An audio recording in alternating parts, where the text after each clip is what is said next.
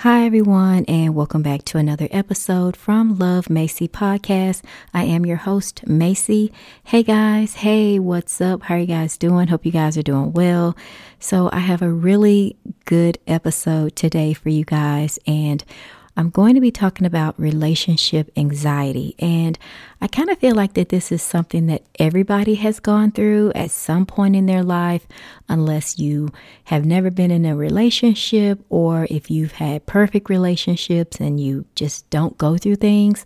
But I really found this topic to be very interesting because in my adult psychology course that I'm taking right now, we're talking about anxiety and relationships and adulthood, which is very interesting because this is the last semester where I finish my minor, and I'm very excited about that.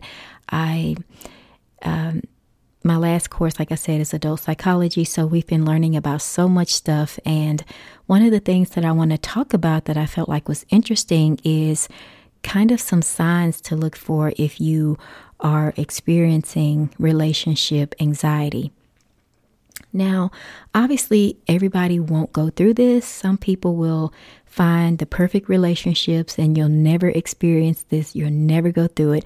But as I saw this and as I was like brainstorming a lot of things, I realized that I went through this in the past. And when I say the past, I mean like high school, college, my first year in college, like back in 2012 or something like that. But let's just go ahead and get into it.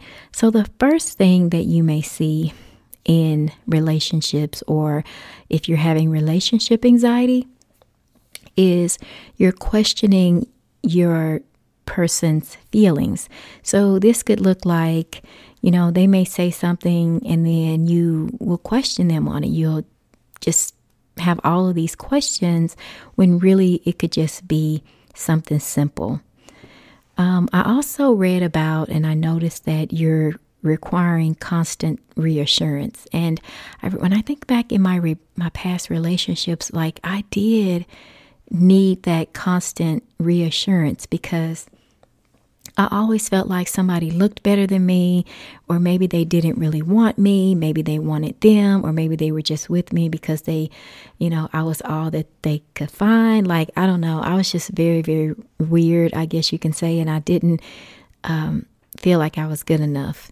And sometimes we, worry about losing your partner. So it's like when you're constantly questioning if they like you, or if you're constantly questioning their feelings, you may worry about losing them. And so that in return turns into anxiety because you're worrying, you're concerned, you don't know if or when the end of the relationship is going to be. So it's very mentally draining and it's very, very unhealthy. And I remember also it's like, there was times where I was waiting for something to go wrong. So it's like, in addition to worrying about losing them, you also worry that something may go wrong. There were times where I found myself in situations where I was like constantly trying to please them. And I was like, are you okay? Is it something I can do?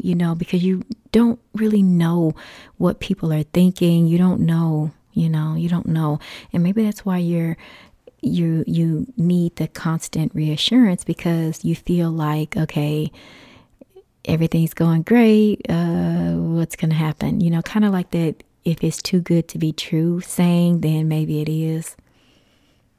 Now, if you guys don't know, I am in school to become a behavior analyst.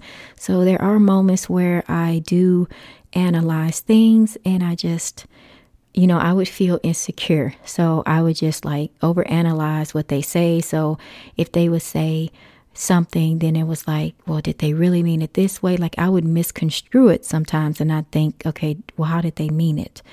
And so that's really not a good thing to do. I just learned to just take people's word for things. Like if they say something, then that's just what it is. Don't try to like read behind the word.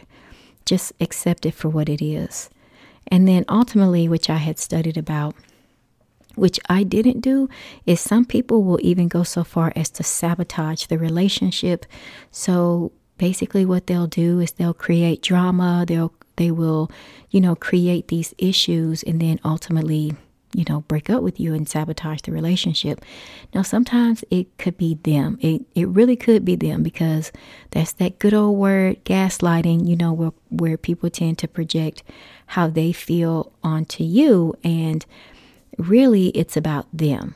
You know what I'm saying? So I have not been in relationships where people try to sabotage them, but I have had friends who have been in relationships with people, and then they sabotage it because they don't want to be with them anymore. They don't have the courage, for whatever reason, to say, I don't want to be with you anymore.